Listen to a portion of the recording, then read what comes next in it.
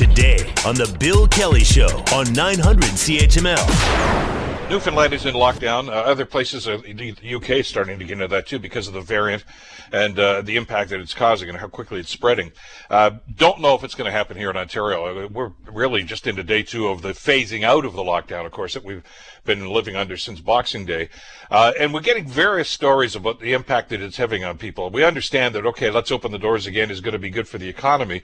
But as our previous guest told us, there are some concerns about whether or not that's stopping the spread. So until that thing is just not knocked down but eliminated, the pandemic and all its variations, we may be looking at lockdowns or semi-lockdowns for quite some time. But what kind of an impact does it have? And how do we approach this, and are we compliant with these sorts of things?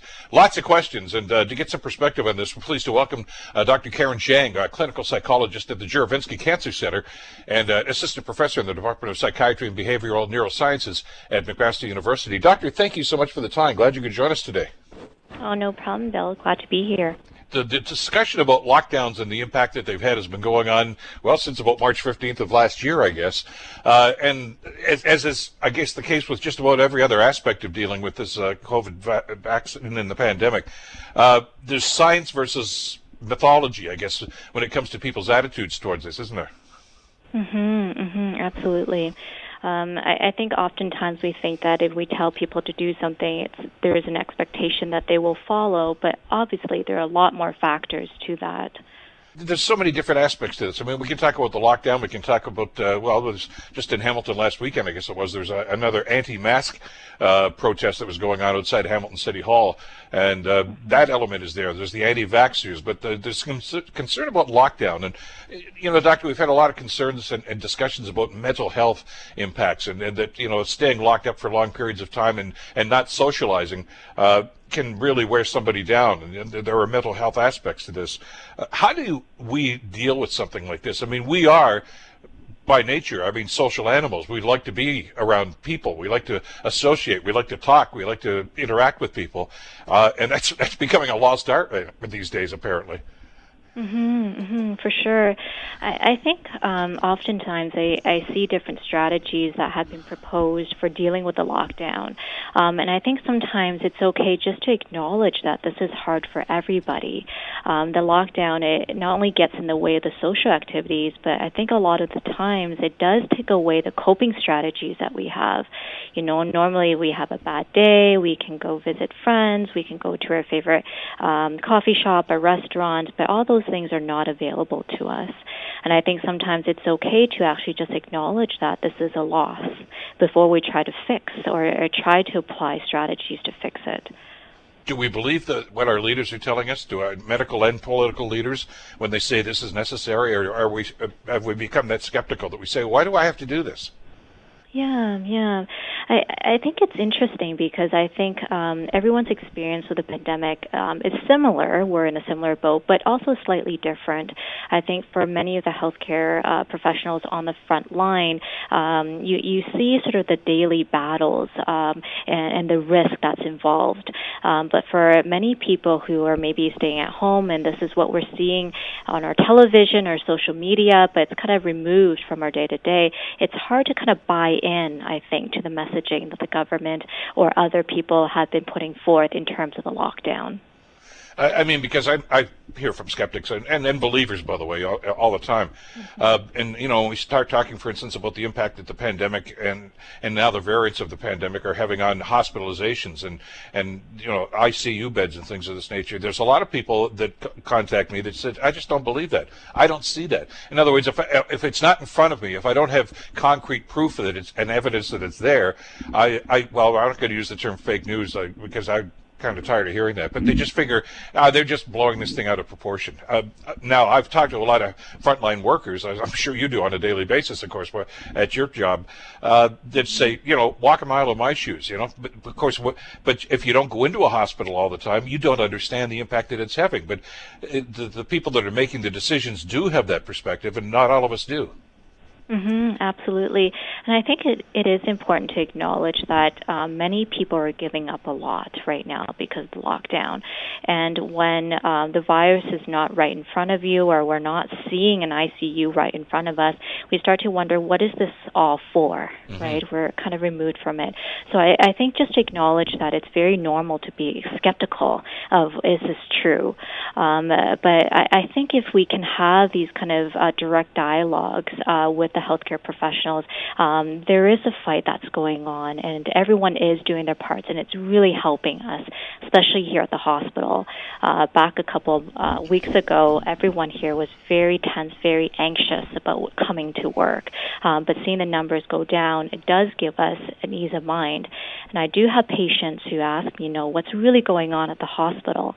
And I find that if they have that direct communication with me, someone that they know, someone they trust, not just a government official, speaking to them, I think we're able to come to some common ground about how to deal with a pandemic.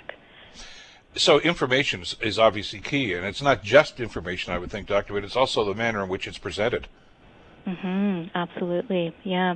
And I think I've seen different ads, kind of some of them use scare tactics to kind of show how fast the virus can transmit. But I think messaging sometimes based on behavioral science and what we know about how to best communicate to people, I think sometimes that can lead to more effective messaging. And again, that gets into the political realm, but also the medical professionals. I mean, we see them on TV and hear them on the radio almost on a daily basis now, giving us their take on what's going and the numbers and the statistics. The problem, I guess, that a lot of us might face is it's not something a lot of us can relate to. The numbers, these are huge numbers when we talk about the number of people that have been infected, and sadly the number of people that have died because of this.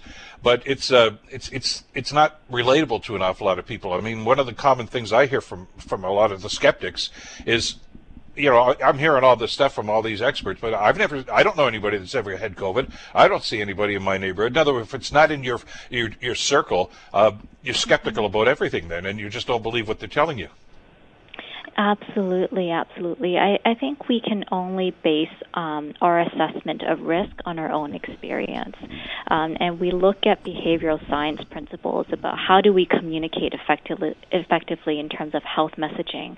It is speaking to the fact of how much risk does that person think they're taking in terms of by complying or not complying to the lockdown measures.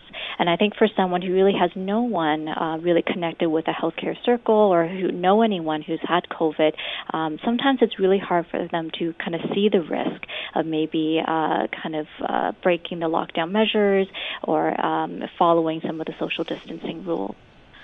If it's not tangible for them and it's not part of their world, it's going to be very difficult for them to relate, which is why I guess we go back to that part about the communication and effectively communicating, whether it's a political leader or a medical expert, whatever the case might be. That there has to be a part B to anything, isn't there, Doctor? I mean, if they say we're going into lockdown next week, there's got to be, I think, a valid explanation as to why we're doing it. And don't just spew numbers at them, but say this is what it will cost.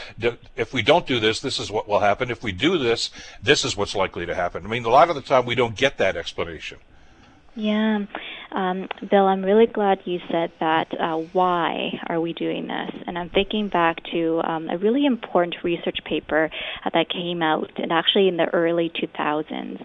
And really what this study was looking at was trying to see how we can improve instructions for consumer products so that people actually follow the instructions for safety reasons. And in this study, what they were looking at was trying to get the participants to wear gloves as they're transferring a plant from one pot to another. So they divided the participants into two groups. In one group, they were simply given instructions, wear gloves when you're doing this. In the other group, they were told to wear the gloves because if you don't, the fertilizer may contact your skin and cause a rash. And when they look at between the two groups who were more compliant in terms of wearing the gloves, it was definitely group B when they were told why they had to comply, and definitely we see more effectiveness in that group. And I guess that applies specifically to the dealing with the pandemic, is to the protocol.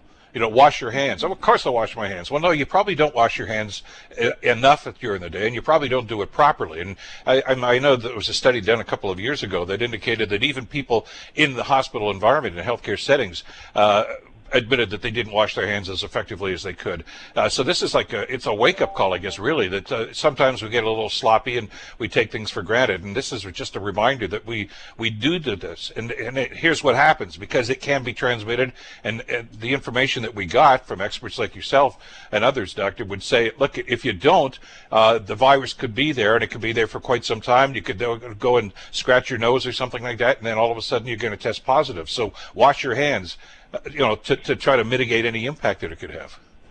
Absolutely. I think sometimes the tricky part when we're sending out these messages is there's that desire to keep things simple and straightforward, but we're missing that part of explaining to people why this might be important.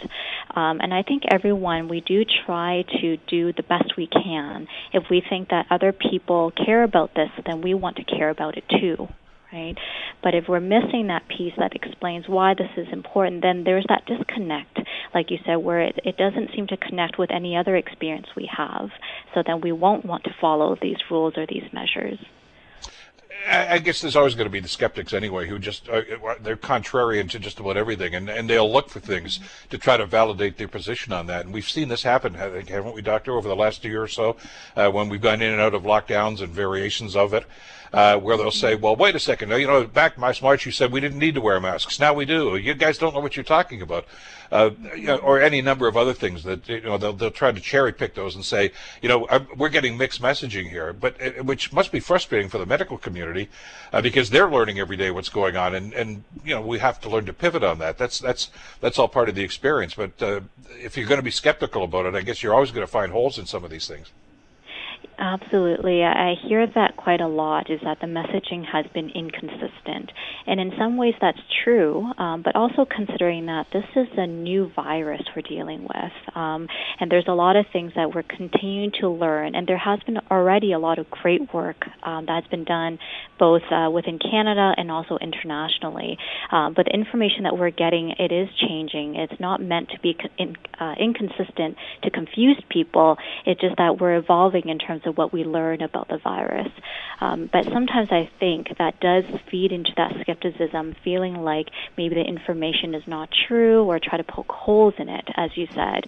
But I think within the medical community, the messaging is pretty consistent in that these measures do work, and there has been a lot of studies that look at this and see that kind of these lockdown measures, as hard as they are, they do tend to bring down the cases and help everyone going forward. Well, and we've got evidence of that too when we look at other jurisdictions around the world that have done that and had that positive impact that's happened with them. And besides this, and while the doctor said this one time and a month later they changed it, you have to remind people. I said, they used to treat fever by bleeding people too, and we don't do that anymore because we've learned. Medicine is always going to be evolving like that as we find out more things about this.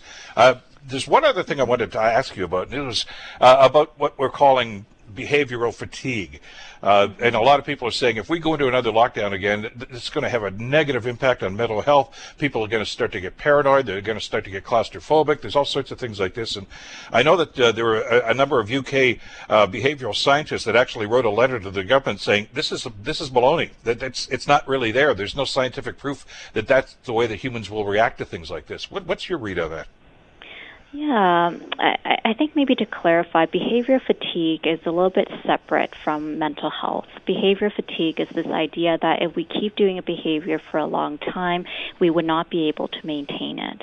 And I think many of the scientists in UK and across the world can agree that that's not a real phenomenon. Just because we do something for a long time doesn't mean we cannot maintain it. Where it gets complicated is that some of these lockdown measures, I think we do have to acknowledge that it does take a mental health toll. But that doesn't mean that these measures shouldn't be put in place. It does mean that we need more mental health resources to help people cope as we're dealing with these lockdown measures. Well, and support mechanisms too. And I know, again, that's where government comes in, I guess. I mean, if you're going to be locked down or your business is going to close and there has to be compensation. There has to be, in other words, it's bad enough that there's going to be a lockdown situation and there's a possibility of isolation, and we're not going to be able to socialize as much as we want. But if you add that pressure of where's my money going to come from? How am I going to pay the mortgage? How am I going to do this?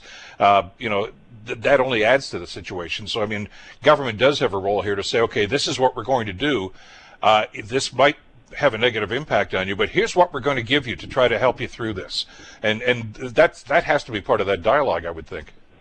Absolutely. I think these social supports, these psychological supports speak louder than this concept of behavioral fatigue, which when we scratched a little bit deeper, it's not a real phenomenon that exists. But for sure, the lockdown does take a toll, but there could be other resources and supports that can help with that, including financial support.